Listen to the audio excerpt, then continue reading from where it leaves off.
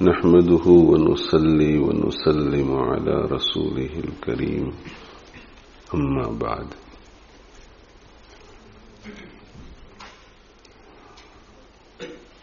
عمرہ کرنے سے پہلے چند چیزیں ذہن میں رہنی چاہیے.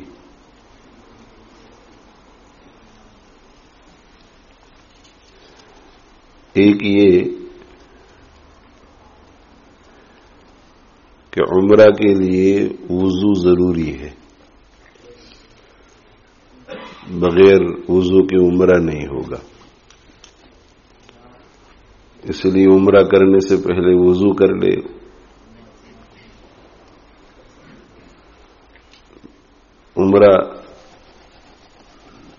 عمرے میں چار چیزیں ہیں. معاف کیجیے، عمرے میں چار چیزیں ہیں. ایک ہے احرام، اس سے تو آپ فارغ ہو گئے ہیں. دوسری چیز ہے طواف. تیسری چیز ہے سعی، اور چوتھی چیز ہے حلق یا قصر. احرام میں ہم آ چکے ہیں، اب ہمیں طواف کرنا ہے. مکہ مکرمہ پہنچ گئے ہیں، رہائش کا انتظام ہو گیا ہے، آرام بھی کر لیا ہے، بیت اللہ پہ نظر بھی ہو گئی ہے، دعا بھی ہو گئی ہے. اب ہمیں طواف کرنا ہے تاکہ ہمارا عمرہ پورا ہو جائے. تو طواف کے لیے چند چیزیں ذہن میں رکھنا ضروری ہے. نمبر ایک، طواف بغیر وضو کے نہیں ہوگا. طواف کے لیے وضو ضروری ہے. پہلی بات یہ ہے. دوسری بات یہ ہے کہ طواف کے صحیح ہونے کے لیے نیت بھی ضروری ہے. نیت شرط ہے.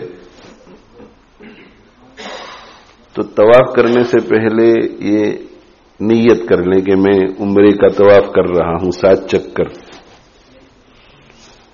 زبان سے بھی نیت کر لیں تو زیادہ بہتر ہے، مگر نیت کا مطلب یہ ہوتا ہے کہ دل میں یہ بات ہے کہ آپ ابھی عمرے کا طواف کرنے کے لیے جا رہے ہیں اور یہ 7 چکر ابھی عمرے کے لیے کریں گے.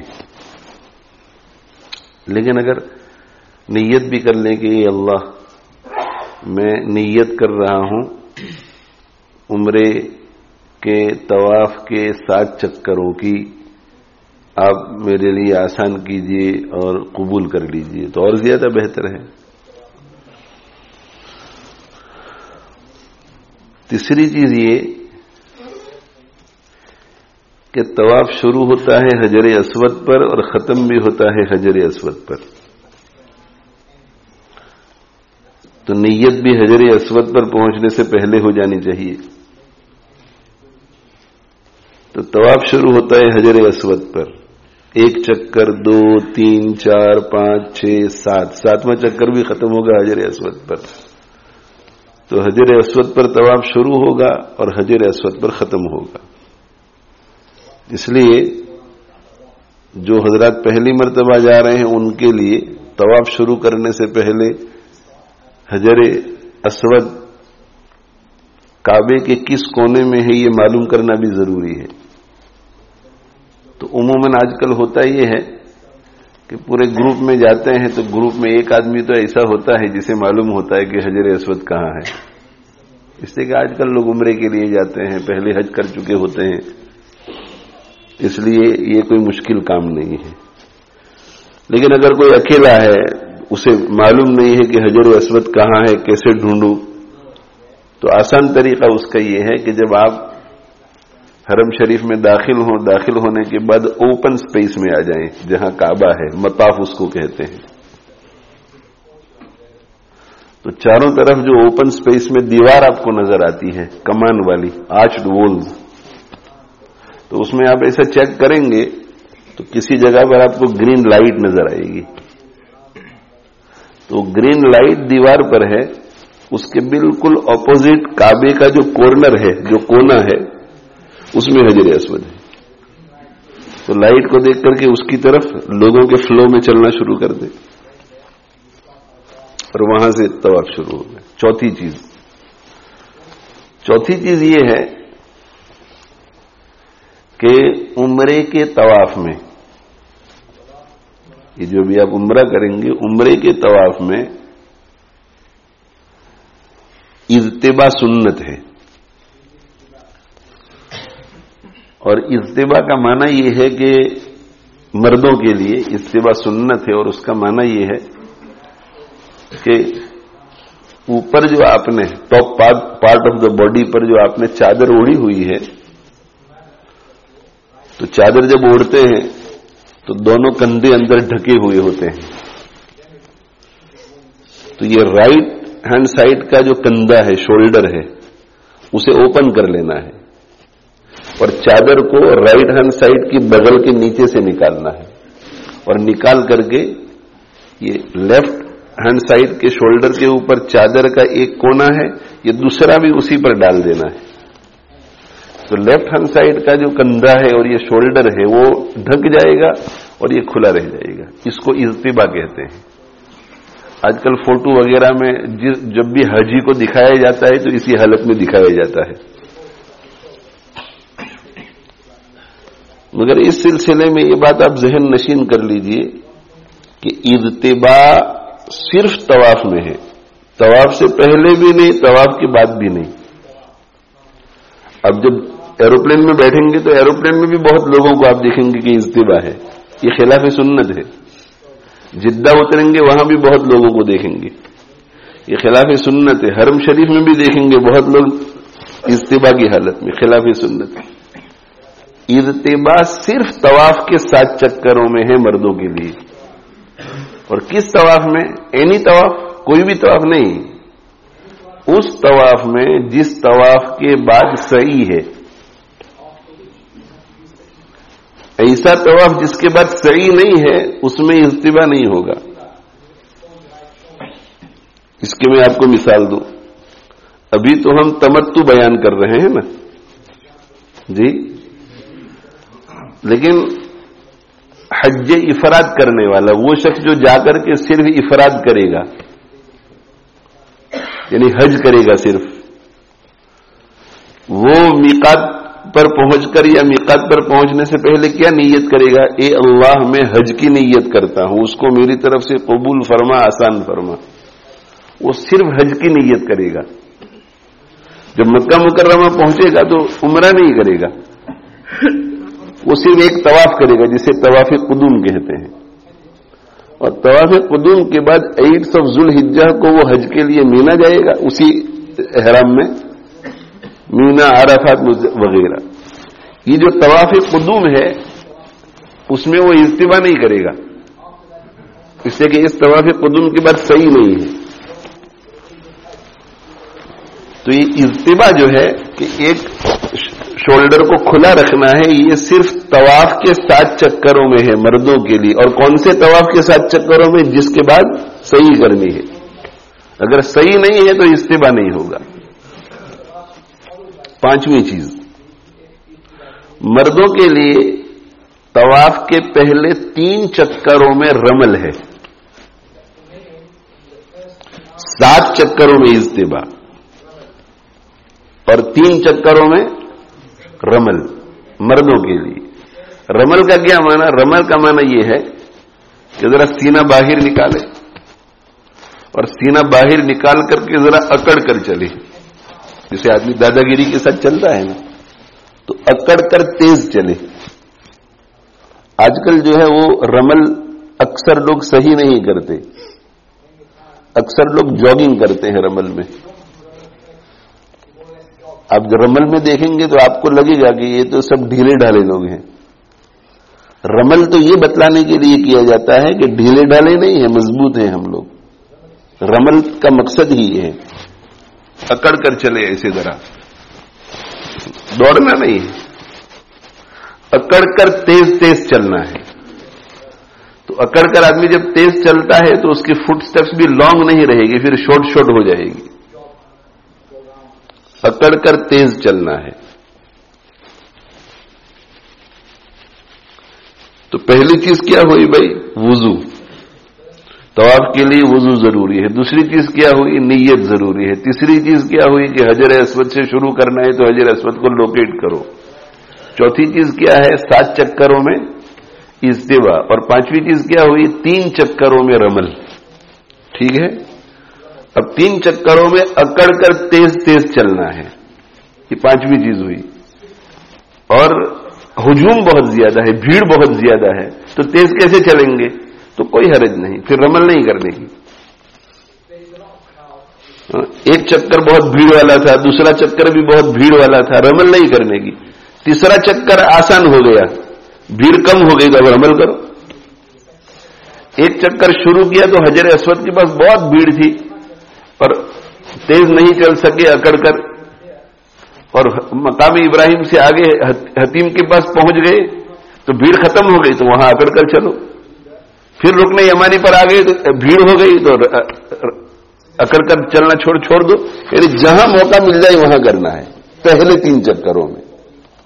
اور اس کی قضا نہیں ہے, اس میں نہ کرنے کی وجہ سے دم وم کچھ نہیں ہے. یہ پہلے 3 چکروں میں بھیڑ رہے. کبھی کبھی ایسا ہوتا ہے کہ اتنی بھیڑ ہے کہ 3 چکروں میں رمل نہیں کر سکتے اور چوتھے چکر میں بھیڑ ختم ہو گئی. اب اس کو نہیں کرنا ہے, اس کی جگہ ہی 3 چکر ہے. 3 چکر میں کر سکے تو ٹھیک, نہ کر سکے تو کوئی حرج نہیں.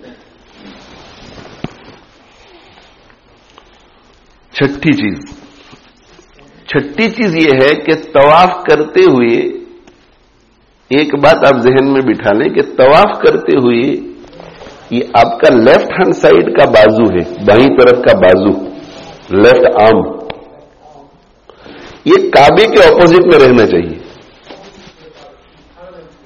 یعنی آپ بس نیچے دیکھیں, ادھر ادھر دیکھیں بھی نہیں, اس لیے کہ احترام ہو, عظمت ہو, بیت اللہ کا آپ طواف کر رہے ہیں. اور نیچے دیکھیں گے تو ذرا کنسنٹریشن بھی زیادہ رہے گا, اللہ کی عظمت, اس جگہ کی عظمت, اللہ کی یاد. نیچے دیکھ کر کے آدمی چلتا رہے تو ایسے فلو کے ساتھ چلتا رہے گا تو یہ لیفٹ ہینڈ سائڈ کعبے کی طرف رہے گا. بہت سے لوگ کیا کرتے ہیں کہ کوانٹٹی زیادہ کرنے کے لیے طواف کی یا جلدی جلدی طواف سے فارغ ہونے کے لیے جگہ ڈھونڈتے رہتے ہیں. تو یہ تو صرف ریچول ہو گیا نا کہ 7 چکر ختم کر دیے آؤٹ آف دا وے. ایسا نہیں, آرام سے کرو. آگے کوئی آہستہ چل رہا ہے تو آپ بھی آہستہ چلو, اس میں کیا ہو گیا. تو زگزگ جاتے ہیں, یہاں جگہ مل گئی تو ادھر گھس گئی, ادھر جگہ ملی تو ادھر گھس گئے. جب لیفٹ ہینڈ سائڈ پہ جگہ ملے گی اور آپ گھسیں گے تو آپ کا سینہ بیت اللہ کی طرف ہو جائے گا, اور ادھر گھسیں گے تو آپ کی پیٹھ بیت اللہ کی. یہ غلط ہو گیا, یہ رہنا چاہیے بیت اللہ کی طرف. طواف کا وہ حصہ, چکر کا وہ حصہ جس میں سینہ یا آپ کی پشت بیت اللہ کی طرف ہو جائے تو اتنے حصے کو ریپیٹ کرنا پڑے گا, ورنہ طواف نہیں ہوگا آپ کا, وہ چکر نہیں ہوگا آپ کا. اور بھیڑ میں پھر دوبارہ واپس کیسے جائیں گے, تو اس کو پورے چکر ہی کو ریپیٹ کرنا پڑے گا, چونکہ بہت ہجوم ہوتا ہے تو پیچھے جائیں گے تو انکنوینئنس ہوگا. تو ایک بات ذہن میں رکھ رہے ہیں کہ طواف کرتے ہوئے سینہ بیت اللہ کی طرف نہیں ہونا چاہیے, یہ پشت بیک بیت اللہ کی طرف نہیں ہونی چاہیے. اور طواف کرتے ہوئے اگر یہ دونوں میں سے کوئی ایک ہو گیا تو اتنا حصہ آپ کا چلا گیا. ہاں, آپ ایسا نہیں کر رہے ہیں, آپ ایسا نہیں کر رہے ہیں, لیکن کچھ لوگوں نے آپ کو دھکا دیا اور دھکے میں ایسے ویسے ہو گئے, تو آپ کا قصور نہیں ہے, اس لیے یہ طواف خراب نہیں ہوا, اس میں کوئی حرج نہیں ہے. بھائی بات میری سمجھ میں آ رہی؟ اچھا, سینہ سیدھا رہا, بیک بھی پیچھے رہی اور آپ چلتے رہے, مگر بیت اللہ کو دیکھ رہے ہیں آپ ایسے چلتے چلتے, یہ مکروہ ہے. طواف کرتے ہوئے بیت اللہ کو نہیں دیکھنے کا, یہ مکروہ ہے, سامنے دیکھ کر کے چلے. بعد میں جب مسجد حرام میں بیٹھے ہوئے ہیں تو اس وقت بیت اللہ کو دیکھتے رہیں. بیت اللہ کو دیکھنے والوں پر 20 رحمتیں نازل ہوتی رہتی ہیں. تو حرم شریف میں جب نماز پڑھنے کے لیے جائیں تو ایسی جگہ پر جانا چاہیے جہاں سے بیت اللہ نظر آئے, تاکہ بیت اللہ کو آپ دیکھ کر کے تسبیح وغیرہ پڑھتے رہیں تو تسبیح کا فائدہ الگ اور 20 رحمتیں اتریں گی وہ الگ.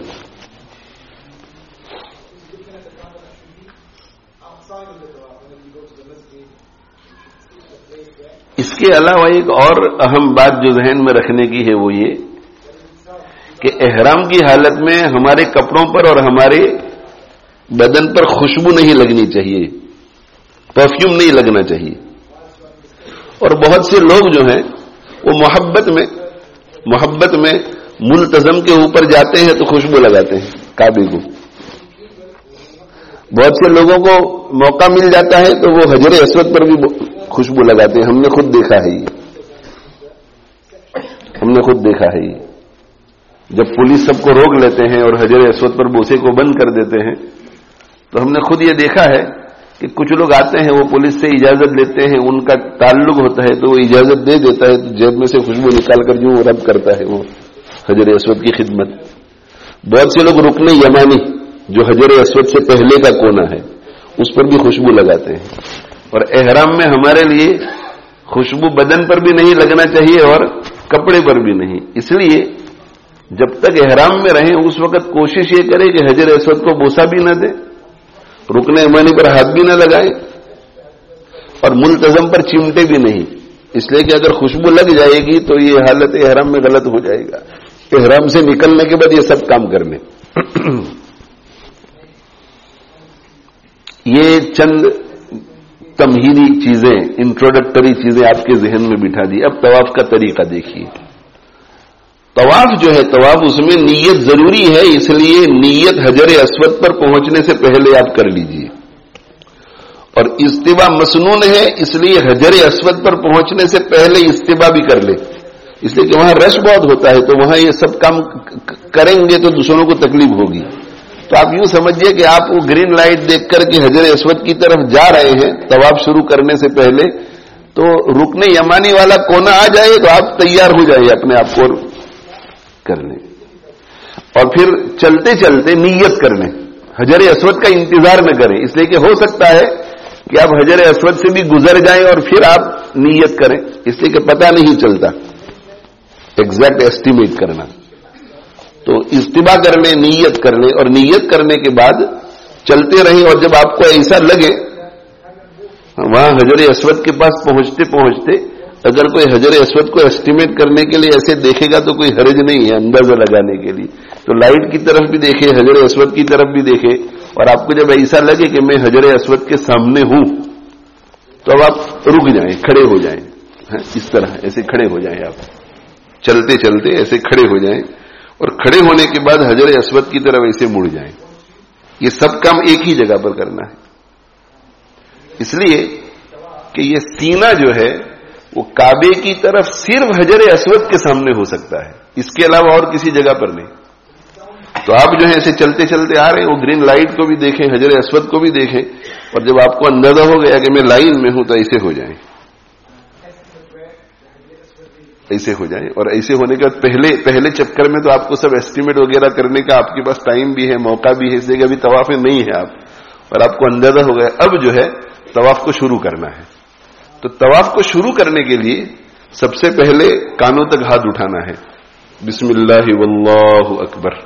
عام طور پہ بسم اللہ اللہ اکبر، لیکن ابھی ہم نے اس دعا کی تحقیق کی تو یہ واللہ اکبر ہے. تو بسم اللہ واللہ اکبر ایسا کرنے یہ پہلے کہ بسم اللہ واللہ اکبر، وہاں حجر اسود کے سامنے آپ کھڑے ہیں. اور اب جو ہے بسم اللہ واللہ اکبر سے طواف شروع ہو گیا. اس کے بعد حجر اسود کو بوسا دینا ہے. تو پہلے زمانے میں جب بہت رش نہیں ہوتا تھا، یا ابھی بھی اگر رش نہ ہو ایسا موقع تو نہیں ملے گا، لیکن اگر نہ ہوتا تو طریقہ کیا ہوتا کہ ہم بالکل حجر اسود کے سامنے ہوتے، ایسے کھڑے ہوتے، بسم اللہ واللہ اکبر، اور پھر حجر اسود پر ایسے ہاتھ رکھتے اور بوسا دیتے. لیکن ایسا ہوگا نہیں، تو ہمیں دوسرا طریقہ اختیار کرنا ہے جو شریعت نے ہمیں بتایا ہے. بسم اللہ واللہ اکبر اور پھر حجر اسود کے سامنے ہاتھ اٹھانا ہے. میرے جیسا اگر اونچی ہائٹ کا آدمی ہوگا تو وہ تقریباً یہاں تک ہاتھ اٹھائے گا، اس لیے کہ حجر اسود اپروکسیمیٹلی یہاں ہے. مجھ سے چھوٹے قد کا آدمی ہوگا تو وہ یہاں تک اٹھائے گا. پہلی مرتبہ جو ہاتھ اٹھانا ہے وہ کانوں تک، بسم اللہ واللہ اکبر. دوسری مرتبہ ایسٹیمیٹ کر کے کہ حجر اسود کہاں ہے، اور پھر ہر چکر میں حجر اسود کے لیے ہاتھ اٹھانا ہے، کانوں تک نہیں. تو ایسٹیمیٹ کرنا ہے بسم اللہ واللہ اکبر، اور پھر حجر اسود کی جگہ پر یہ پیشانی، یہ ہتھیلیوں کو بوسا دینا ہے. بوسا دیتے وقت آواز نہیں کرنا ہے, بس جینٹلی. کوئی بات سمجھ میں آ گئی؟ تو اب دوبارہ دیکھیے کہ ایسے رکن یمانی کی طرف سے ہم آئیں گے چلتے چلتے, نیت بھی کر لی ہے, استبا بھی کر لیا ہے, اور حجر اسود کے سامنے آ گئے تو ایسے ہو گئے بسم اللہ واللہ اکبر, بسم اللہ واللہ اکبر, اور پھر وہیں یوں ٹرن ہو جائے, اور ٹرن ہونے کے بعد چلے. اس لیے کہ ٹرن ہونے کے بغیر آپ چلیں گے تو ایسے کریں گے تو اتنا حصہ آپ کا بیت اللہ کی طرف منہ آ جائے گا. بھائی سمجھ میں آ گیا, ذہن میں آ گیا؟ اچھا کبھی ایسا ہوگا, دیکھو چلتے چلتے پہلے ایسے چلتے چلتے آئیں گے تو پہلے ادھر ٹرن ہونا ہے اور پھر ادھر ٹرن ہونا ہے. یہ تو بہت سمپل ہے, لیکن رش ہوتا ہے تو اتنا سمپل نہیں ہوتا. بہت رش ہوتا ہے تو بہت رش ہو تو کیا کرنے کا, بہت رش ہو تو ایسا آئے اور یہاں رک گئے, بسم اللہ اللہ اکبر, بسم اللہ اللہ اکبر, ایسا کہہ کے چلے گئے. سمجھ میں آ گئی؟ اور چلتے چلتے چلتے چلتے چلتے یہ جو حتیم ہے, حتیم کے باہر سے نکل کر پھر آپ رکن یمانی پر آئیں گے. رکن یمانی یہ نفل طواف بھی اسی طرح ہوگا, لیکن نفل طواف میں استبا نہیں ہوگا اور رمل نہیں ہوگا. ٹھیک ہے, تو پہلے چکر میں استبا تو ہے, اکڑ کے چلنا ہے شارٹ سٹیپس لے کر. اور جب رکن یمانی پر آئے تو احرام کی حالت میں تو ہمیں کچھ نہیں کرنا ہے, وہاں سے ایسے ہی گزر جانے. رکن یمانی پر سے گزرتے ہوئے اللہم انی اسألک العفو والعافیت فی الدین والدنیا والآخرہ, اور اس کے بعد ربنا آتنا فی الدنیا حسنہ وفی الآخرۃ حسنۃ وقنا عذاب النار. اور پھر جب حجر اسود پر آ گئے, حجر اسود کی طرف منہ کیا, بسم اللہ اللہ اکبر, پھر چلو. یہ چکر ہو گیا. رکن یمانی پر ہم عمرے کے طواف میں کچھ نہیں کریں گے, لیکن جب نفل طواف کریں گے اور اگر وہاں رش نہیں ہے, موقع مل گیا, تو بیت اللہ کی طرف سینہ کیے بغیر ایسے چلتے چلتے آپ آئے, چل رہے ہیں اور یہاں ہے وہ رکن یمانی, تو ایسا کیا دونوں ہاتھ سے ایسا, یا رائٹ ہینڈ سے ایسا کر لیا اور چلے گئے. بوسا ووسا کچھ نہیں دینا ہے, صرف ٹچ کرنا ہے اس کو ایسا. اور اگر ٹچ نہ کر سکے تو بہت لوگوں کو آپ دیکھیں گے کہ ہاتھ اٹھاتے ہیں, ہمیں ہاتھ نہیں اٹھانا ہے. وہاں ایک چکر ہو گیا. اس طرح 7 چکر پورے کرنے ہیں.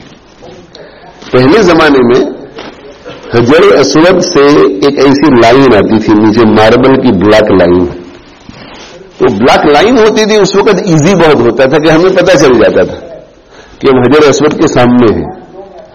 اب جو ہے پتہ نہیں چلتا, اندازہ لگانا پڑتا ہے, بھیڑ بھی بہت ہوتی ہے. تو یہ بیچ میں جتنے چکر ہیں اس میں آگے پیچھے ہو جائے اللہ اکبر تو اس میں کوئی حرج نہیں ہے. لیکن پہلے چکر میں بہت ضروری ہے کہ حجر اسود سے پہلے نیت ہو, اور 7ویں چکر میں بہت ضروری ہے کہ طواف ختم کرنے سے پہلے آپ شور ہو جائے کہ میں حجر اسود سے پاس ہو گیا ہوں.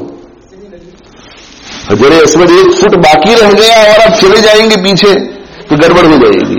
اور عموماً ہم جاتے ادھر ہی ہے, اس لیے کہ 2 رکعت وہاں پڑھنی ہے, اس لیے اچھی طرح سے گزر جائیں. اب طواف کے دوران کیا کرنا ہے؟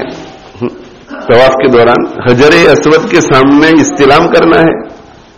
رکن یمانی پر اس طواف میں تو کچھ نہیں کرنا ہے, لیکن اس کے بعد کرنا ہے نفل طواف میں رکن یمانی پر.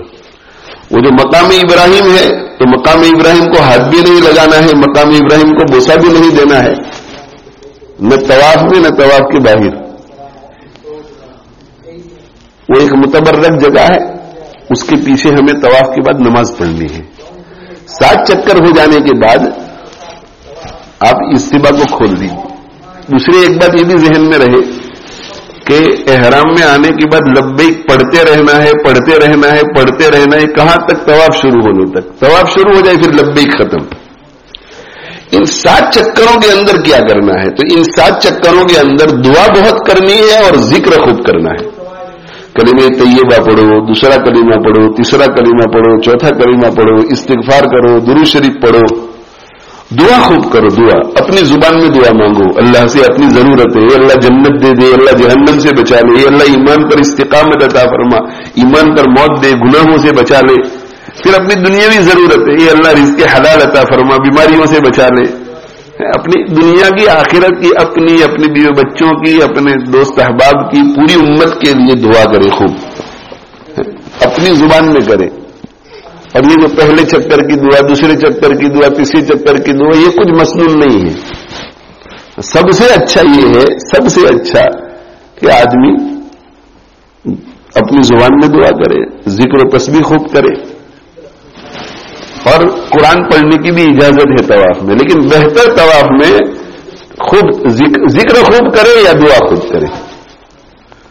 اور 7 چکر ختم ہو جائے تو 7 چکر ختم ہونے کے بعد اجتماع ختم کر لیں، اب دوبارہ ڈھانپ لیں اپنے مونڈے کو، اور مقام ابراہیم کے پیچھے 2 رکعت طواف کی واجب نماز پڑھے، بشرطے کہ مکروہ وقت نہ ہو. عصر کے بعد نہیں، مغرب کے بعد نہیں، عصر کے بعد نہیں، فجر کے بعد نہیں، سر کے اوپر سورج ہے اس وقت نہیں، سورج نکل رہا ہے، سورج غروب ہو رہا ہے، ان 5 اوقات میں نہ پڑھے. اگر آپ نے طواف عصر کے بعد کیا ہے تو اب انتظار کرے، اور جب اذان ہو جائے مغرب کی تو مغرب کی اذان ہو جائے، اس کے بعد مغرب کی نماز پڑھ لیں. مغرب کی نماز پڑھنے کے بعد سب سے پہلے 2 رکعت طواف کی پڑھیں، پھر 2 سنت اور 2 نفل پڑھیں. اگر فجر کے بعد آپ نے طواف کیا تو انتظار کرے اب سورج طلوع ہونے کا. جب سورج طلوع ہو جائے، سورج نکل آئے، بالکل اوپر چڑھ جائے سورج، تو اس کے بعد جو ہے آپ 2 رکعت نماز پڑھ لیں. اور اگر مکروہ وقت نہ ہو تو طواف کے بعد فوراً آپ 2 رکعت نماز پڑھیں. 2 رکعت نماز پڑھیں مقام ابراہیم کے پیچھے، اس طرح کہ آپ کے اور کعبے کے درمیان مقام ابراہیم ہو. اگر ایسا پاسبل نہیں ہے کہ بالکل مقام ابراہیم کے سامنے آپ نماز پڑھ سکیں، ایسا نہ ہو تو مقام ابراہیم کے پیچھے جہاں جگہ مل جائے. اور بھیڑ اتنی ہے اور تکلیف اتنی ہے، کوئی بوڑھا آدمی ہے، بیمار ہے، تو پوری مسجد میں جہاں چاہے پڑھ لیں. 2 رکعت نماز پڑھنی ہے، اور 2 رکعت نماز میں پہلی رکعت میں سورہ قل یا ایھا الکافرون، دوسری رکعت میں سورہ قل ھو اللہ، اور اس کے بعد دعا کرنی ہے. دیکھو طواف کے دوران بھی آپ یہ دعا کیجیے کہ اللہ، آپ کے نبی صلی اللہ علیہ وسلم نے، نیک لوگوں نے جو دعائیں کی ہیں طواف کرتے ہوئے مجھے نصیب فرما دے. اس کے بعد بھی اپنی ساری دعائیں کریں، اور دعا کرنے کے بعد یہ دعا کرے گی، اللہ مقام ابراہیم کے پیچھے 2 رکعت پڑھ کر آپ کے نبی صلی اللہ علیہ وسلم نے جو دعائیں مانگی ہیں، نیک لوگوں نے جو دعائیں مانگی ہیں، وہ مجھے بھی عطا فرما، میری فیملی کو، ڈیئر ونز پوری امت کو عطا فرما.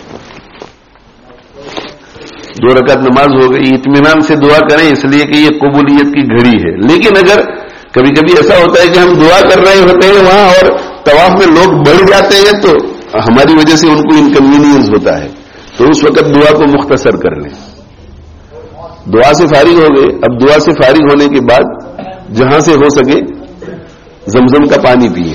اب زمزم کا کنواں تو رہا نہیں، زمزم کا کنواں تو اب اندر ہو گیا. پہلے تو زمزم کا کنواں ہوتا تھا، سیڑھی کے نیچے اتر کر جاتے تھے، تو کہیں سے بھی پی لیں، کولروں میں سے خوب پیئے پانی، زمزم کا پانی خوب پیئے 2 رکعت پڑھنے کے بعد. اور زمزم کا پانی خوب پینے کے بعد، خوب پیئے زمزم کا پانی، اور مسجد میں گندگی نہ ہو اس طرح اپنے بدن پر بھی لگائیں. ایسا نہ ہو کہ ایسا سب ڈالتے ڈالتے وہاں مسجد خراب ہو.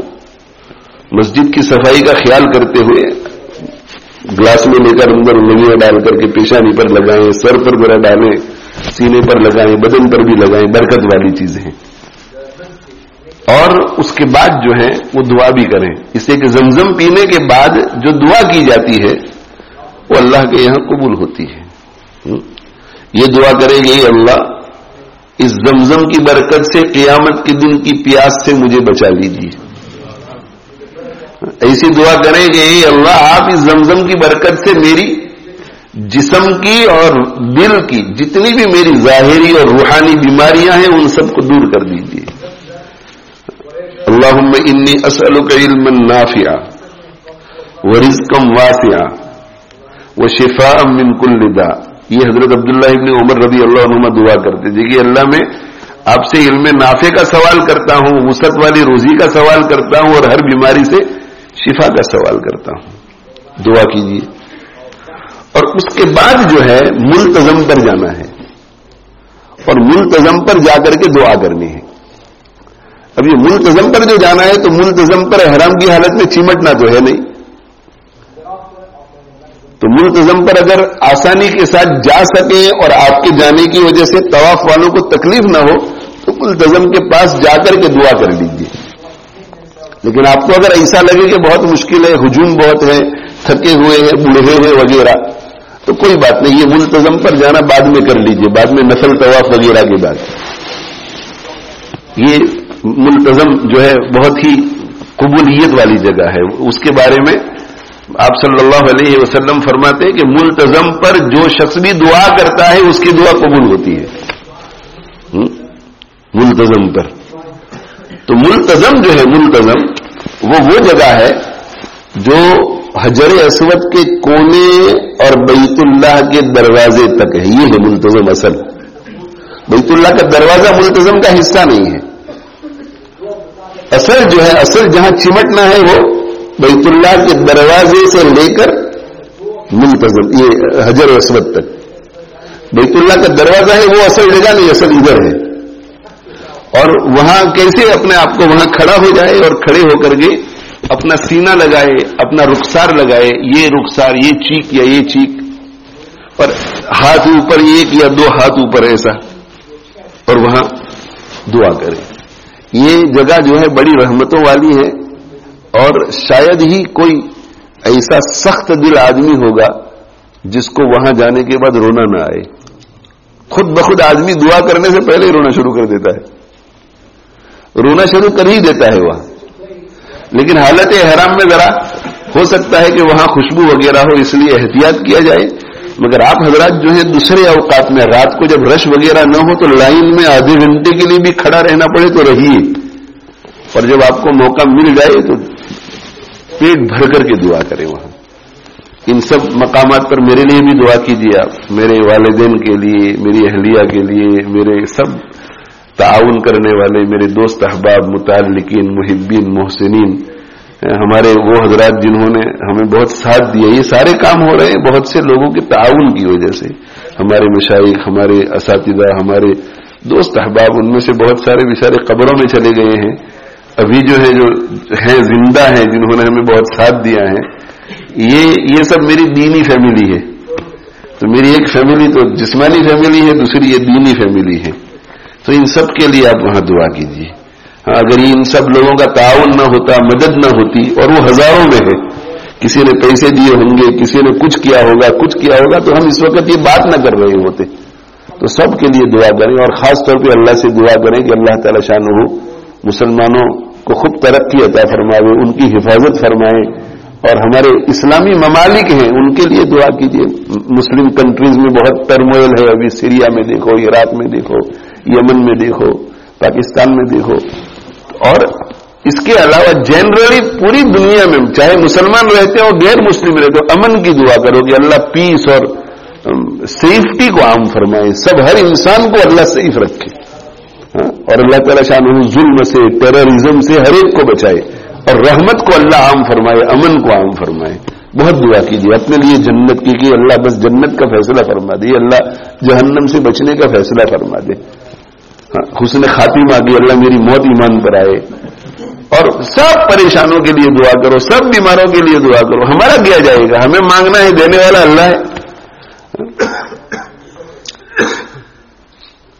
تو ملتزم کے بارے میں یہ حکم بیان کر دیا, لیکن احرام کی حالت میں تھوڑا احتیاط کیجیے. اب یہ ہو گیا, طواف ہو گیا, طواف کے بعد 2 رکعت ہو گئی, 2 رکعت کے بعد زمزم ہو گیا, زمزم کے بعد ملتزم پر جا رہے ہیں تو ہو گیا, ملتزم پر نہیں جا رہے تو بھی ہو گیا. اب جانا ہمیں کہاں ہے؟ صحیح کرنی ہے. اب صحیح صفا مروہ جانا ہے. اب صحیح کرنے کے لیے جانے سے پہلے کہیں بھی صحیح, آج کل جو ہے وہ یہاں 2 رکعت پڑھ لی, 2 رکعت پڑھ کر کے صحیح کرنے کے لیے ادھر ہی سے چلے جاتے ہیں, اس لیے تھوڑا مشکل ہو گیا ہے. لیکن صحیح کرنے سے پہلے حجر اسود کی لائن میں ایک مرتبہ پھر آ کر کے استلام کرنا مستحب ہے. 2 بار تو یہ 2 رکعت پڑھ کر کے ادھر جانا پڑے گا اور ادھر سے پھر ادھر آنا پڑے گا. اس کا دوسرا آسان طریقہ یہ ہے کہ جب آپ صفا پر پہنچ جائیں, صفا پر, تو صفا پر چڑھنے سے پہلے وہاں سے آپ کو نظر آئے گا حجر اسود, تو صفا پر چڑھنے سے پہلے وہاں سے آپ استلام کر لیجئے. یہ مستحب ہے, ضروری نہیں ہے, لیکن کر لیں تو اچھا ہے. اب آپ کو صحیح کرنی ہے. صحیح صفا سے شروع ہوتی ہے, مروہ پر ختم ہوتی ہے. صفا سے مروہ ایک چکر, مروہ سے صفا دوسرا چکر, صفا سے مروہ تیسرا چکر, مروہ سے صفا چوتھا چکر, صفا سے مروہ 5, مروہ سے صفا 6 اور صفا سے مروہ 7. تو صفا سے شروع ہوتی ہے, مروہ پر ختم ہوتی ہے صحیح. اور صحیح میں جب آپ صفا پر پہنچے تو صفا پر پہنچنے کے بعد اگر یہ پڑھ سکے تو پڑھے. حفاظ جو ہیں وہ کم سے کم آدھا تو پڑھ سکیں گے. ان الصفا والمروۃ من شعائر اللہ ابدأ بما بدأ اللہ بہ. اگر یہ پڑھ سکے تو ٹھیک, نہ پڑھ سکے تو کوئی حرج نہیں ہے. صفا پر چڑھنا ہے. صفا پر کتنا چڑھنا ہے, کتنا ہائی چڑھنا ہے صفا پر؟ صفا پر اتنا چڑھنا ہے جہاں سے آپ کو بیت اللہ نظر آئے. یہ لوگ بہت اوپر تک چلے جاتے ہیں, نہیں, ضروری نہیں ہے. تو جب آپ صفا پر جائیں گے تو صفا پر ایسے چل رہے ہیں تو آپ دیکھیں گے کہ وہاں آپ کے سامنے بہت بڑا پلر ہے. صفا پر جب آپ جائیں گے وہاں صفا کی پہاڑی پتھر تھوڑے تھوڑے اس کے نشانات ہے, ریمینز ہے اس کے. تو اس طرف جانے سے پہلے آپ ادھر نظر ڈالیں گے تو وہ ویل چیئر والے جو لوگوں کو لے جاتے ہیں تو وہاں بہت بڑا ستون ہے یہاں اس طرف. تو بس وہ اس ستون کی اس طرف, یعنی اگر کعبے کی طرف آپ کی نظر ہو تو ستون کے لیفٹ ہینڈ سائڈ کی طرف آپ کھڑے رہیں گے تو آپ کو وہاں سے بیت اللہ نظر آئے گا. بس یہاں تک جانا ہے, بہت اوپر تک جانے کی ضرورت نہیں ہے, بس یہاں تک کافی ہے. بات سمجھ میں آ رہی ہے جی؟ تو وہاں ستون کے اس طرف جب آپ آ جائیں گے تو آپ کو پروٹیکشن بھی مل جائے گا. اور بیت اللہ کی طرف نظر کرنی ہے, اور بیت اللہ کی طرف نظر کر کے اپنے دونوں ہاتھوں کو اس طرح اٹھانا ہے. یہ حجر اسود کی طرف ہاتھ اٹھاتے ہیں ویسے نہیں, دعا کے لیے ہاتھ اٹھاتے ہیں ویسے دونوں ہاتھوں کو اٹھانا ہے. اور دونوں ہاتھوں کو اٹھا کر کے اللہ اکبر, لا الہ الا اللہ, لا الہ الا اللہ وحدہ لا شریک لہ, لہ الملک ولہ الحمد وہو علی کل شیء قدیر, لا الہ الا اللہ وحدہ ونصر عبدہ وانجز وعدہ وہزم الاحزاب وحدہ. یہ 3 مرتبہ پڑھنا ہے. اب یہ پورا آپ کو یاد نہ رہے تو اتنا یاد کر لو گے, اللہ اکبر, لا الہ الا اللہ, لا الہ الا اللہ وحدہ لا شریک لہ, لہ الملک ولہ الحمد یحیی و یمیت وہو علی کل شیء قدیر. چوتھا کلمہ یہ 3 مرتبہ پڑھ لو اتنا, اور 3 مرتبہ پڑھ کر پھر دعا کرو. یہ بھی قبولیت کی جگہ ہے. اور دعا کتنی ہونی چاہیے؟ جتنی لمبی کر سکے, آپ کو جتنی ضرورت ہے اتنی دعا مانگو. لیکن علماء نے لکھا ہے کہ قرآن کی 25 آیت کی تلاوت کے بقدر کھڑے ہو کر کے دعا کرنی چاہیے. مانگو دعا اپنی, اور ہر جگہ پر یہ دعا ضرور کرنے کی کہ یہ آپ کے نبی صلی اللہ علیہ وسلم نے جو مانگا ہے وہ ادا کر دیجیے, نیک لوگوں نے جو مانگا ہے وہ ادا کر دیجیے. اس سے فارغ ہو گئے. اب ہمیں جانا ہے مروہ کی طرف. صفا سے مروہ نارمل پیس پر چل کر کے جانا ہے. نارمل پیس سے چلنا ہے. صرف بیچ میں ایک سیکشن آتا ہے جو کہ صفا کی طرف زیادہ ہے, اٹس مور ٹوورڈ صفا, جہاں گرین لائٹس ہوگی. تو یہ گرین لائٹس جہاں سے شروع ہوتی ہے اس کے اپروکسیمیٹلی 6 یارڈز پہلے سے تیز چلنا ہے, بہت تیز چلنا ہے. اور چلتے رہنا, لائٹ جہاں ختم ہو جائے گرین لائٹ اس کے بعد بھی 6 یارڈز تک چلتے رہنا ہے تیزی کے ساتھ. یہ مردوں کے لیے ہے. بات سمجھ میں آ رہی ہے جی؟ یہ گرین لائٹس کا جو سیکشن ہے وہاں 6 یارڈ پہلے اور 6 یارڈ بعد تک تیزی کے ساتھ چلنا ہے. یہاں پر بھی لوگ دوڑتے ہیں, سب لوگ دوڑتے ہیں. دوڑنا نہیں ہے, بہت فاسٹ چلنا ہے. دوڑنا نہیں ہے, وہاں بھی بہت فاسٹ چلنا ہے. جو لوگ فٹ ہوتے ہیں وہ دوڑ بھی سکتے ہیں, یہاں کی بات کر رہا ہوں. لیکن میرے جیسا آدمی فٹ نہ ہو اور وہ جلدی میں ہو, بس پکڑنی ہو, تو بہت فاسٹ چلتا ہے نا. 2-4 स्ट्राइक्स जरा दौड़ भी लेता है, फिर चलता है, फास्ट फास्ट चलता है, वैसे करना है, फास्ट चलना है, तेजी के साथ चलना है वहां, मर्दों के लिए, औरतों के लिए नहीं। और मर्द हजरत वो ग्रीन लाइट से गुजर जाए, उसके बाद औरतों के लिए वहां इंतजार कर सकते हैं, फिर औरतें आपके साथ मिल जाए, और फिर नॉर्मल पे इस पर चलते चलते चलते चलते मरवा पर जाना है। मरवा पर बैतुल्लाह की तरफ मुंह करना है, वहां से बैतुल्लाह नजर नहीं आता, काबा नजर नहीं आता, लेकिन नीचे जो मार्बल्स है वो काबे की तरफ ही उसका रुख है, तो मार्बल्स के डायरेक्शन से आप मदद दे दें, और वही करना है जो आपने सफा पर किया था, जो अल्लाहु अकबर ला इलाहा इल्लल्लाह ला इलाहा इल्लल्लाह वहदहु ला शरीका लहु लहुल मुल्कु व लहुल हम्दु व हुवा अला कुल्लि शैइन 3 मरतबा पढ़ें, और उसके बाद 25 आयतों की बकदर दुआ करें।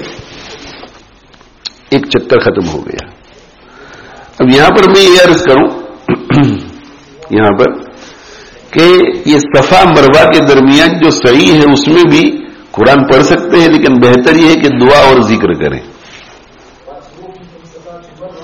दुआ और जिक्र करें। दूसरी बात यह है कि सही के लिए वुजू जरूरी नहीं है, मुस्तहब है। इसलिए अगर सही के दौरान किसी का वुजू टूट जाए तो बेहतर यह है कि कर ले, और जहां से वुजू टूटा है वहां से कर ले। लेकिन अगर कोई न जाए तो बगैर वुजू के भी हो जाएगा काम। होता है कभी कि बीमार आदमी है, यह कि बीमार नहीं है मगर साथ में औरतें हैं और अकेला मर्द है, या अगर वो वुजू करने के लिए होटल पे जाएगा सब निजाम में, तो बगैर वुजू के भी कर सकते हैं, इसकी गुंजाइश है। 1 2 3 4 5 6 7 मरवा पर जाकर के 7वीं मरतबा फिर वही दुआ पढ़नी है, दुआ करनी है लंबी, 25 आयत तो कम से कम। अब आप जो है इससे फारिग हो गई। फारिग होने के बाद अब हलक और कसर बाकी रह गया। हलक और कसर, यहां में एक बात याद आ गई, अच्छा है वो मैं कह दूं कि जब तवाफ करने के लिए जाते हैं तो ग्रुप में होते हैं, कुछ पुराने कुछ नए, तो नए लोगों के लिए जरा मुश्किल होता है अगर अकेले रह जाए तो तवाफ में तो इधर उधर देख नहीं सकते, सब अपना अपना कर रहे हैं, और देखना भी नहीं चाहिए। अल्लाह की जैसे तवाफ क्या है, जैसे नमाज में जैसे ही शुरू हो गए फिर बाप बच्चे की तरफ देखता नहीं है कि वो सलाम फेरने के बाद देखेगा कि बच्चे को लाया था उसका क्या हुआ। तवाफ में इसी तरह करे, अपने काम में लगे रहे। तो तवाफ में कभी कभी लोग आगे पीछे हो जाते हैं, बीवी मियां से अलग हो जाती है, दोस्त से अलग हो जाता है, तो जो नए लोग होते हैं वो बहुत घबरा जाते हैं कि अब सही कैसे करेंगे, किधर जाना है, कैसे करना है। तो इसका आसान तरीका ये है कि रुकने यमानी और हजर अस्वद की तरफ आने से पहले, तवाफ शुरू करने से पहले हरम शरीफ में कोई मीटिंग पॉइंट मुकर्रर कर ले। मैं जब भी नए लोगों के साथ जाता हूं तो उनको ये कहता हूं कि भाई तवाफ के बाद अगर हम सब मकाम इब्राहिम के पीछे मिले तो ठीक, लेकिन अगर कोई मिसिंग हो तो हजर अस्वद वाली जो ग्रीन लाइट है उसके नीचे आ जाए, वो आज दीवार के पास। तो सब साथ होते हैं तो किसी को भेज देते हैं कि देखो वहां जाकर के देखो वो आता है कि नहीं, ये मीटिंग पॉइंट होना चाहिए। सही में उमूमन ऐसा होता नहीं है अल्हम्दुलिल्लाह सही में, लेकिन सही में भी अगर आगे पीछे हो जाए तो मीटिंग पॉइंट मरवा को बनाओ कि भाई अगर आगे पीछे हो जाए तो मरवा पर इंतजार करें और कोई इधर उधर न हो जब तक कि सब मिल न जाए। आखिर में मरवा पर अब फारिग हो गए, अब हलक और कसर कराना है। तो इससे पहले अगर मताफ में जा सके, पहले तो मरवा पर ही बाल कटवा देते थे, लेकिन अब जो है फारिग होने के बाद अपनी अपनी होटलें होती है, तो होटल के नीचे ही सारे सलून्स होते हैं, तो वहां लोग बाल कटवाते हैं। तो आप चले जाएं दोबारा मताफ में, ये भी मुस्तहब है। और वुजू हो तो मताफ में जाकर के 2 रकात नफल नमाज पढ़े, अगर ये कर सके तो कर लें, मताफ के किनारे पर जाकर के 2 रकात नमाज पढ़े। और फिर जो है हरम शरीफ से बाहर निकल करके अब बालों को कटवाना है। ये बालों को कटवाना जो है, इसमें औरतों के लिए तो एक ही तरीका है कि औरतें अपने बालों का जो आखिरी हिस्सा है उसमें से 1 इंच कटवा लें। बालों का जो आखिरी हिस्सा है उसमें से 1 इंच कटवा लें। اور 1 इंच कटवाने में औरतें इस बात का ख्याल रखें कि उसके सर पर जितने बाल हैं उनमें से 25% बालों का 1 इंच कटना चाहिए। मिसाल दूं तो समझ में आ जाएगा। एक औरत है, एक मिसाल एग्जाम्पल, उसके सर के ऊपर 100 बाल हैं, 100 बाल, तो 100 बाल हैं उसके सर के ऊपर। अब नीचे से उसने 1 इंच देख करके काटा, तो 1 इंच में कितने बाल आए? 10 बाल आए। तो 10 बाल जो है 25% नहीं है, 100 बाल का 25% 25 बाल है। तो जहां 25 बाल आते हैं अप्रोक्सीमेटली, वहां से 1 इंच काटना है। भाई बात समझ में आ गई है? तो औरतें जो है अपने बालों के बिल्कुल अखीर से 1 इंच काटे। उम्मन वो 1 इंच काटते हैं तो उसमें 25% आ जाते हैं, लेकिन कभी कभी बाज औरतों के बाल ऊपर ज्यादा होते हैं, नीचे कम होते हैं, तो ऐसी जगह से 1 इंच काटना है जिसमें 25% बाल आ जाएं। मर्द हजरात जो है, मर्द हजरात वो हलक यानी शेविंग कराएं या कसर यानी ट्रिमिंग कराएं। मर्द हजरात भी ट्रिम करा सकते हैं, लेकिन मर्दों के लिए अगर ट्रिम कराना चाहे ट्रिम, तो पूरे सर के 25% नहीं, पूरे सर के 1 इंच बाल ट्रिम कराने हैं, पूरे सर के 1 इंच। तो 1 इंच जब ट्रिम कराएंगे तो उसी वक्त हो सकेगा जबकि सर के ऊपर 1 इंच बाल भी हो। 1 इंच बाल नहीं है तो कैसे 1 इंच ट्रिम करेंगे? तो जिन लोगों के बाल 1 इंच से ज्यादा है वो तो 1 इंच ट्रिम करा करके हरम से निकल सकते हैं, और 1 इंच में भी कम से कम 1/4 सर का होना जरूरी है, कम से कम। तो समझ में आ गया?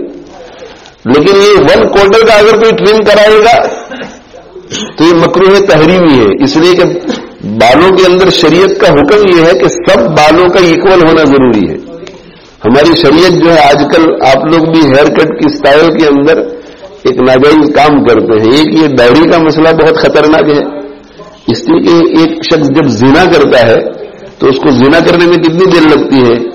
आधा घंटा, 15 मिनट, पौना घंटा, बस उतनी देर तक वो गुनाह में है। लेकिन ये दाढ़ी शरई नहीं होती तो ये 24 आवर्स गुनाह में रहता है। इसलिए मेरे भाइयों घबराओ मत। हम भी इंग्लैंड ही में रहते हैं, हमें किसने निकाल दिया? जिस ट्रेन में आप बैठते हैं उसी ट्रेन में हम बैठते हैं, जिस बस में आप बैठते हैं उसी बस में हम बैठते हैं, जिस एरोप्लेन में बैठकर आप जाते हैं उसी एरोप्लेन में हम जाते हैं। जो कस्टम ऑफिसर आपके साथ डील करते हैं वही हमारे साथ डील करता है। हमें तो किसी ने आज तक कुछ नहीं कहा, आज तक किसी ने बैड लुक भी नहीं दी, बल्कि हमें तो ऐसा महसूस होता है कि लोग दाढ़ियों का एहतराम करते हैं, दाढ़ी कश्मीरी कुर्तों वालों का एहतराम करते हैं लोग, कि ये रिलीजियस लोग हैं। और अगर कोई गाली भी दे तो इसमें क्या हर्ज है? अल्लाह की खातिर गाली सहने में हमें क्या हर्ज है? अल्लाह की खातिर सब कुछ करना चाहिए। तो दाढ़ी का गुनाह जो है, हजरत शेखुल हदीस मौलाना ज़करिया साहब रहमतुल्लाह अलैह फरमाते हैं कि जो दाढ़ी शरीय नहीं रखता तो नमाज पढ़ रहा होता है तो दाईं तरफ वाला फरिश्ता नमाज का सवाब लिखता है और बाईं तरफ वाला फरिश्ता दाढ़ी का गुनाह लिखता है। एक ही वक्त में दोनों फरिश्ते मशगूल। देखो मेरे भाइयों, किसी की दिल आजारी मैं नहीं करता, मुझे किसी का दिल दुखाना, किसी को जलील करने, ये मुझे दर्द है, इसलिए मैं कह रहा हूं। मैं चाहता हूं कि आप हजरत नुकसान से बच जाएं। ये बात जो मैंने अभी कही, यहां जो हजरत हज के प्रोग्राम में आए हैं उनमें से 90% लोगों ने पहली मर्तबा सुनी होगी कि इतना बड़ा गुनाह है इसका। हदीस में आता है कि जब 2 गैर मुस्लिम दाढ़ी मुंडवाए हुए अल्लाह के नबी सल्लल्लाहु अलैहि वसल्लम को मिलने के लिए मदीना मुनव्वरा आए और आप सल्लल्लाहु अलैहि वसल्लम की नजर पड़ी कि इन्होंने दाढ़ी मुंडवाई है, तो आपने पूरी मजलिस में फिर उनकी तरफ देखा नहीं और इधर मुंह करके बात की। अब क़यामत के दिन अल्लाह के नबी सल्लल्लाहु अलैहि वसल्लम की शफाअत के लिए हम जाएंगे और आपने चेहरा फेर लिया तो? इसलिए मेरे भाई दाढ़ी रख लो। आप हज के लिए जा रहे हैं, वहां मेरे शेख हजरत मौलाना मोहम्मद यूसुफ लुधियानवी रहमतुल्लाह अलैह, उनसे एक साहिब मुलाकात करने के लिए आए मस्जिद नबवी के बाहर, और अलेक सलेक के बाद उन्होंने मुलाकात के बाद देखा कि हजरत रोने लगे। मेरे शेख इंतकाल कर गए हैं, बहुत बड़े बुजुर्ग थे, बहुत रोए हजरत, बहुत रोए। और सब जो है वो देखते ही रह गए کہ حضرت رو رہے ہیں کس بات پر. عاشق رسول تھے صلی اللہ علیہ وسلم. میرے والد کی تکلیف کا مجھے پتا چلے تو مجھے رونا آئے گا, میری والدہ کی تکلیف کا پتا چلے تو دل دکھے گا. تو روئے. تو جب فارغ ہوئے تو کہا کہ تم مجھے پوچھتے نہیں کہ کیوں میں رو رہا ہوں. ان سے کہا, وہ صاحب جو آئے ہوئے تھے, تو کہا کہ حضرت کیوں رو رہے ہیں آپ؟ تو کہا کہ تمہارے چہرے پہ داڑھی نہیں ہے اور مجھے رونا اس بات کا آ رہا ہے کہ تم ابھی سلام پڑھ کر کے آئے تو تمہارے چہرے کو دیکھ کر میرے نبی کو کتنی تکلیف ہوئی ہوگی, میرے نبی کو کتنی تکلیف ہوئی ہوگی یہ دیکھ کر. جو دیندار آدمی ہوتا ہے وہ جب بے نمازی کو دیکھتا ہے تو اسے دکھ ہوتا ہے کہ یہ نماز نہیں پڑھتا. نفرت نہیں ہوتی, دکھ ہوتا ہے. تو اللہ کے نبی صلی اللہ علیہ وسلم تو دینداروں کے سردار, جب وہ ایسی چیز دیکھتے ہیں تو دکھ ہوتا ہے.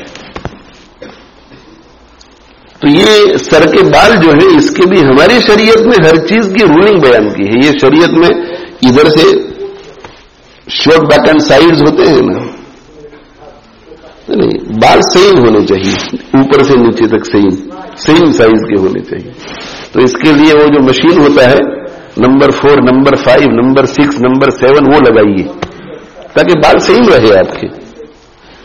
تو 1/4 بال اگر کوئی شیو کرا لیتا ہے یا 1/4 بال کے 1 انچ کر دیتا ہے تو احرام میں سے تو نکل گیا. لیکن چونکہ سارے بالوں کا صحیح ہونا ضروری ہے, یہ نہیں ہوا, اس وجہ سے گناہ کا کام کیا, مکروہ تحریمی. یہ قضا کی وجہ سے مکروہ تحریمی ہے, اس کا حج سے کوئی تعلق نہیں. یہ 1/4 بال جو کٹوانا مکروہ تحریمی ہے وہ قضا کی وجہ سے کہ سارے بالوں کا ایک جیسا ہونا ضروری ہے.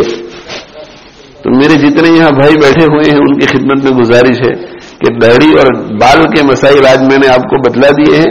اس سلسلے میں آپ فکر کیجیے, اور سمجھ میں نہ آیا ہو تو دوبارہ آئیے یا مفتیوں سے پوچھیے, اور مشکل لگ رہا ہے تو اللہ سے دعا کیجیے کہ اللہ آپ فضل فرمائیے. فضل اسی حالت میں میرے بھائیوں کے تو ریڈ ہینڈیڈ آدمی کی معافی کیسے ہو سکتی ہے؟ اللہ سب کو معاف کر دے, اللہ سب کو معاف کر دے. تو میں یہ عرض کر رہا ہوں کہ عورتیں جو ہے وہ تو عورتیں 1/4 کرا لے گی تو احرام سے بھی نکل گئی, اور چونکہ پیچز نہیں رہتے اس کے بال میں ہماری طرح, اس کے قضا نہیں ہوتا, اس لیے اس کے لیے مکروہ تحریمی نہیں ہے. اور مردوں کے لیے اگر 1/4 بال 1 انچ کاٹ دیے یا شیو کر لیے تو احرام سے نکل جائے گا لیکن پیچ ہو جائے گا. اس وجہ سے مردوں کے لیے یہ مکروہ تحریمی ہے. اور مکروہ تحریمی کا معنی یہ کہ گناہ کا کام, مکروہ تنزیہی اور مکروہ تحریمی دو ہے. جب آپ کام میں سنو کہ یہ مکروہ ہے تو پوچھو کہ مکروہ تنزیہی ہے یا مکروہ تحریمی. اگر مکروہ تحریمی ہے تو یہ ریڈ ایریا ہے, اس سے دور رہو, نو گو ایریا. مکروہ گناہ کا کام یہ حرام اور مکروہ تحریمی جو ہے یہ علماء کے لیے ہے, اکیڈمک چیز ہے. آپ کے لیے حرام اور مکروہ تحریمی صحیح, دونوں سے بچو. یہ علماء کے لیے اکیڈمک ڈیسیجنز کے لیے مکروہ تحریمی. فرض اور واجب صحیح آپ کے لیے, دونوں کو کرو. یہ علماء کے لیے ہے فرض اور واجب میں فرق. یہ ان کو جب فتویٰ دینا ہوتا ہے, مسئلہ بتانا ہوتا ہے, یہ ان کے لیے فرق ہے, آپ کے لیے نہیں. بھائی بات سمجھ میں آ گئی؟ تو عورتیں تو 1 انچ بالوں کو کٹوانے سر کے نیچے, اور مرد حضرات جو ہیں وہ 1 انچ اگر ٹرم کر سکتے ہیں تو کریں, اور اگر 1 انچ سے کم ہے تو پھر ان کے پاس ایک ہی چوائس رہ گئی, وہ ہے کہ حلق کرائیں, شیو کرانے.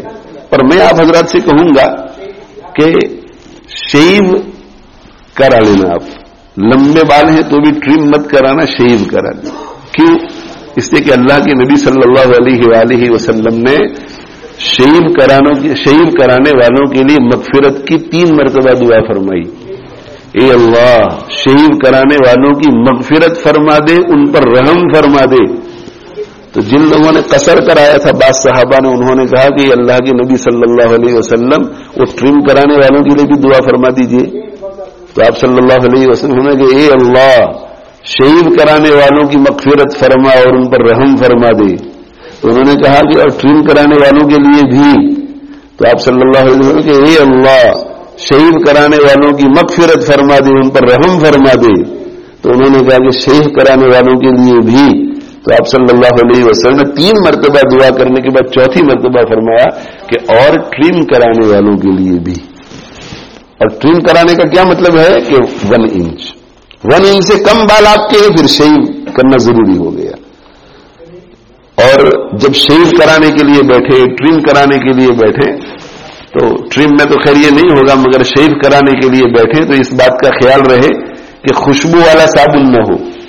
کبھی کبھی وہ خوشبو والا صابن لگا دیتے ہیں, تو اکثر جگہوں پر تو کہنے کا کہ فریگرنس والا تو نہیں ہے نا, وداؤٹ فریگرنس, خوشبو تو نہیں ہے نا, اور اس کو لگا کر کے پھر یہ کریں. اور یہ ہے کہ جب وہ بال کاٹنے لگے تو جتنے بھی باربر ہیں وہ شروع یہاں سے کرتے ہیں, مکہ مکرمہ میں یہاں سے شروع کرتے ہیں. ان کے لیے کچھ ایزی ہوگا تو کہنا پڑتا ہے. میں تو کیا کرتا ہوں, جب بیٹھتا ہوں تو اس کو کہتا ہوں کہ شروع یہاں سے کیجیے, پھر جہاں سے کرنا ہو کیجیے, یہاں سے شروع کیجیے. تو ایک مرتبہ وہ یہاں ہاتھ مار لیتا ہے, پھر یہاں سے شروع کرتا ہے. ان کو کچھ ایزی ہوگا یہاں سے, لیکن یہاں سے شروع کرے رائٹ ہینڈ سائڈ سے. اور جب وہ شروع کرے تو ہمیں کیا تکبیر پڑھنے کی, اللہ اکبر اللہ اکبر اللہ اکبر. اور پھر جب تک وہ حلق ہوتا رہے اس وقت تک دعا میں مشغول رہنے کو, یہ بھی دعا کی قبولیت کی گھڑی ہے. اس لیے کہ یہ حلق کرانا ہیئر کٹ نہیں ہے, یہ عبادت ہے. ٹھیک ہے, یہ ہیئر کٹ یہاں کا ہیئر کٹ نہیں, یہ الگ ہیئر کٹ ہے, یہ عمرے کا ہیئر کٹ ہے, یہ عبادت ہے. تو شروع میں تکبیر پڑھیں اور پھر جب تک وہ کرتا رہے آپ دعا میں مشغول رہیں اور دعا کرتے رہیں. بھائی بات سمجھ میں آ گئی. اللہ تعالی شانہ حج کو عمرے کو بہت آسان فرمائے. اب جو ہے عمرے سے تو فارغ ہو گئے, اب میں ذرا حج کی 3 قسموں پر پھر آ رہا ہوں. حج کی 3 قسموں پر. جس نے حج افراد کیا ہے یعنی صرف حج, وہ مکہ مکرمہ جائے گا, مکہ مکرمہ جا کر کے ایک طواف کرے گا جسے طواف قدوم کہتے ہیں, اور پھر احرام کی حالت میں رہے گا 8 ذو الحجہ تک, اور 8 ذو الحجہ کو اسی احرام کی حالت میں مینا جائے گا. ٹھیک ہے, یہ جو حج قران کر رہا ہے وہ مکہ مکرمہ جا کر کے پہلے طواف کرے گا, طواف کے بعد سعی, اور سعی کے بعد حلق نہیں کرائے گا, اسی احرام میں رہے گا. اور وہ طواف قدوم کرے گا, اس کے بعد بھی احرام ہی میں رہے گا, احرام سے نہیں نکلے گا. کب تک 8 ذو الحجہ, 8 ذو الحجہ کو بھی احرام سے نہیں نکلے گا, اسی احرام میں مینا جائے گا اور آگے پھر حج پوری کرے گا. اور حج تمتع کرنے والے لوگ ہیں, وہ حج تمتع کرنے والے لوگ جائیں گے اور وہاں پہنچنے کے بعد طواف کریں گے, طواف کے بعد سعی کریں گے, سعی کے بعد حلق یا قصر کریں گے اور احرام سے نکل گئے.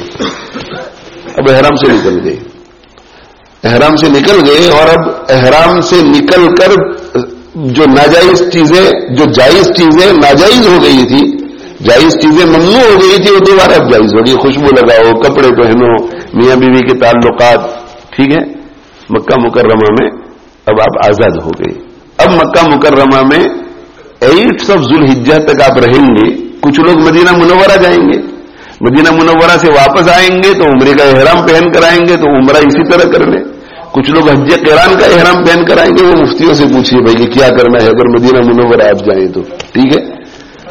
لیکن جو مکہ مکرمہ میں ہے, جب تک اب آپ مکہ مکرمہ میں رہیں, بیچ میں مدینہ چلے جائیں پھر آ جائیں, جب تک مکہ مکرمہ میں رہیں, نمبر 1 کوئی گناہ نہ ہو, کوئی گناہ نہ ہو, چھوٹا بڑا کوئی گناہ نہیں. نمبر 2 لایعنی نہ ہو, فیوٹائل ایکٹیویٹی نہ ہو, فیوٹائل بات چیت, ایسا کوئی کام نہ ہو جس میں نہ دنیا کا کوئی فائدہ نہ آخرت کا, تو گناہ نہ ہو, لایعنی نہ ہو.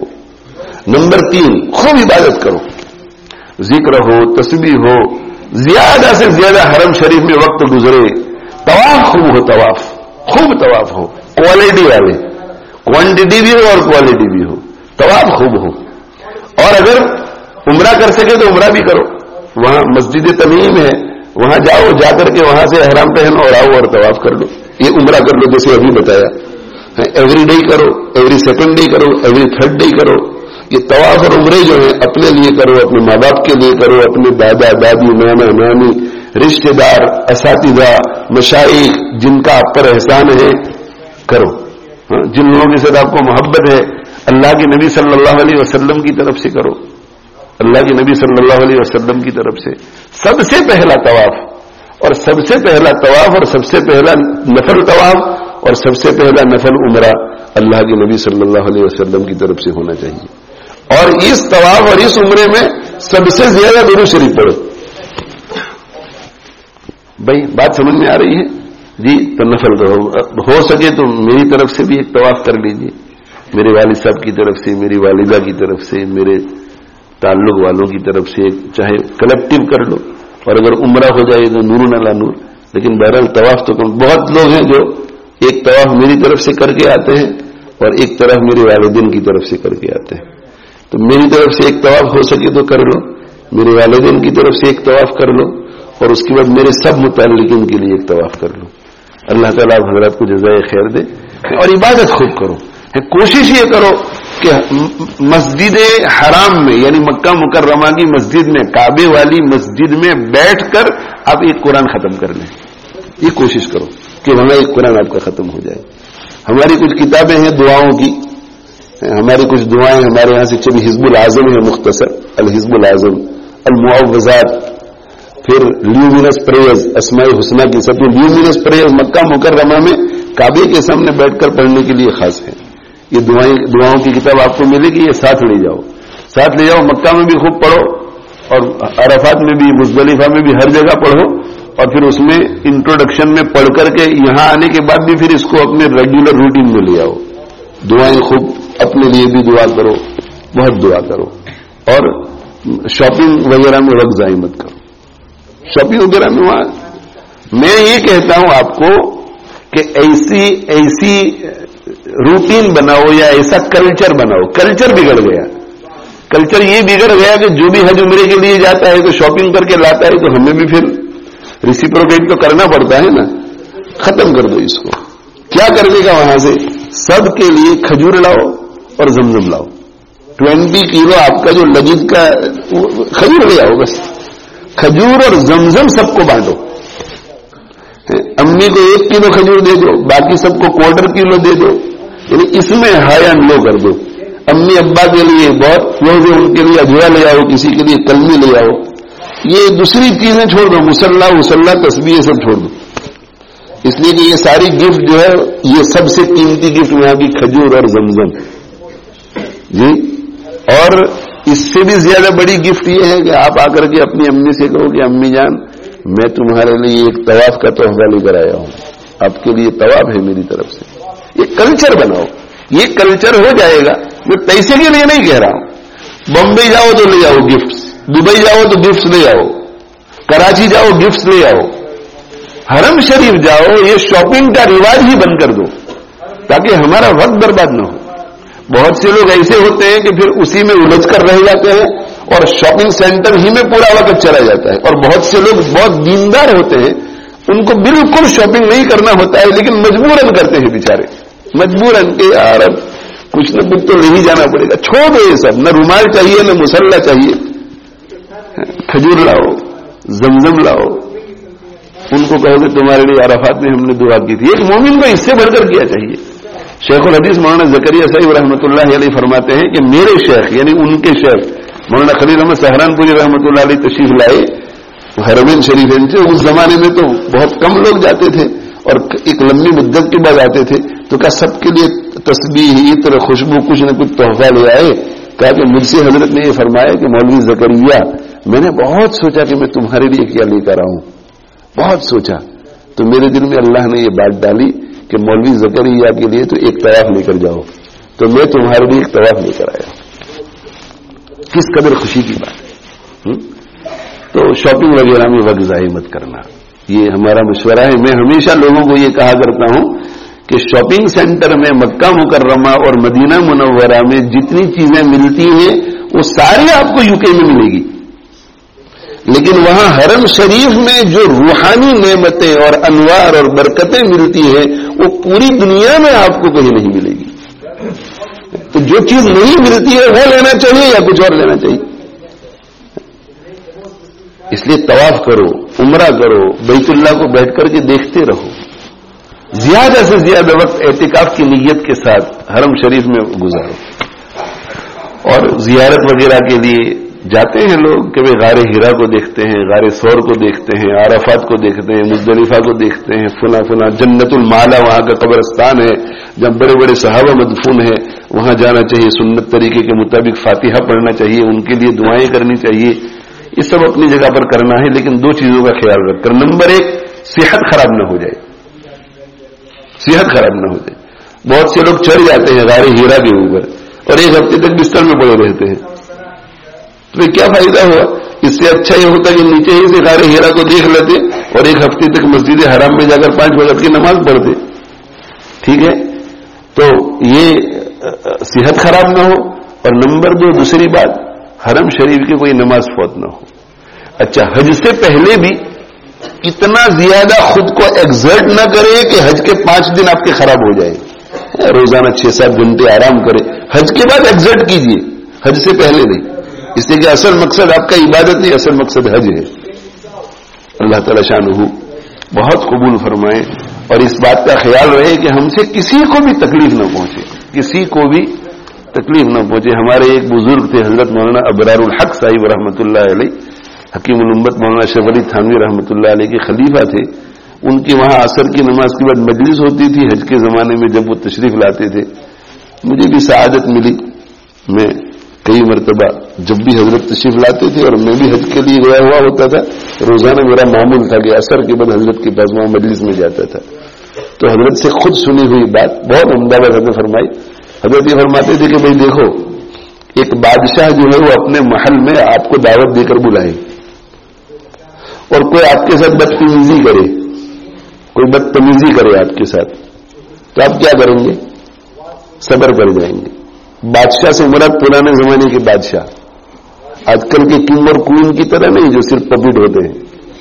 پرانے زمانے کے بادشاہ جو ڈکٹیٹوریل ہوتا ہے، وہ آپ کو محل میں بلائے اور محل میں کوئی بھی آپ کے ساتھ بدتمیزی کرے تو آپ اس کے ساتھ لڑائی کریں گے؟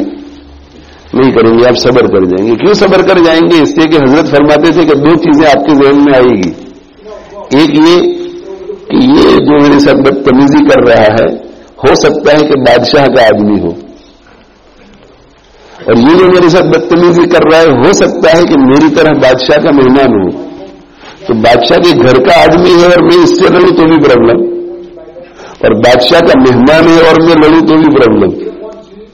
یہ کہہ کر کہ حضرت نے یہ فرمایا کہ ہم لوگوں کو بھی بادشاہ نے بلایا ہے، احکم الحاکمین نے، اور جو بھی ہمارے ساتھ بدتمیزی کرے اگر وہ مکے میں رہنے والا ہے تو وہ بادشاہ کا آدمی ہے، اور اگر وہ حاجی ہے تو یہ بادشاہ کا مہمان ہے. دونوں میں سے جس کسی سے لڑیں گے وہ ناراض ہو جائے گا. اور یہی ٹیسٹ ہے حج کا. فلا رفث ولا فسوق ولا جدال فی الحج. اللہ فرماتے ہیں کہ حج میں لڑائی جھگڑا نہیں، حج میں لڑائی جھگڑا نہیں. بس لڑائی جھگڑے میں یہ اصول بناؤ زندگی کا کہ بس گیون کر دینے کی کہ چلو کوئی صبر کر جاؤ، صبر کر جاؤ، جاؤ گے کوئی بات نہیں. ہم حق پر ہیں پھر بھی جاؤ. حدیث شریف میں آتا ہے کہ جو شخص حق پر ہوتا ہے پھر بھی گیون کر دیتا ہے تو اللہ تعالیٰ شانہ اس کو سینٹرل جنت میں محل دیں گے. جنت کے بالکل سینٹر میں اعلیٰ حصے میں دیں گے، افضل حصے میں. اللہ تعالیٰ شانہ بہت قبول فرمائے اور آپ حضرات کو ان سب باتوں پر عمل کرنے کی توفیق دے. ہم سب کو جتنے آئے ہوئے ہیں سب کو بار بار عمرہ اور حج کی سعادت نصیب کرے اور اس کی مرضی کے مطابق کروائے، اور سب کو لمبی عمریں دے، بہت اچھے اچھے کام کروائیں، اور جب سانس نکلنے والا ہو تو ہم سب کو وہاں حرمین شریفین پہنچا دے. وآخر دعوانا الحمدللہ رب العالمین وصلی اللہ علی نبینا محمد وعلی آلہ واصحابہ.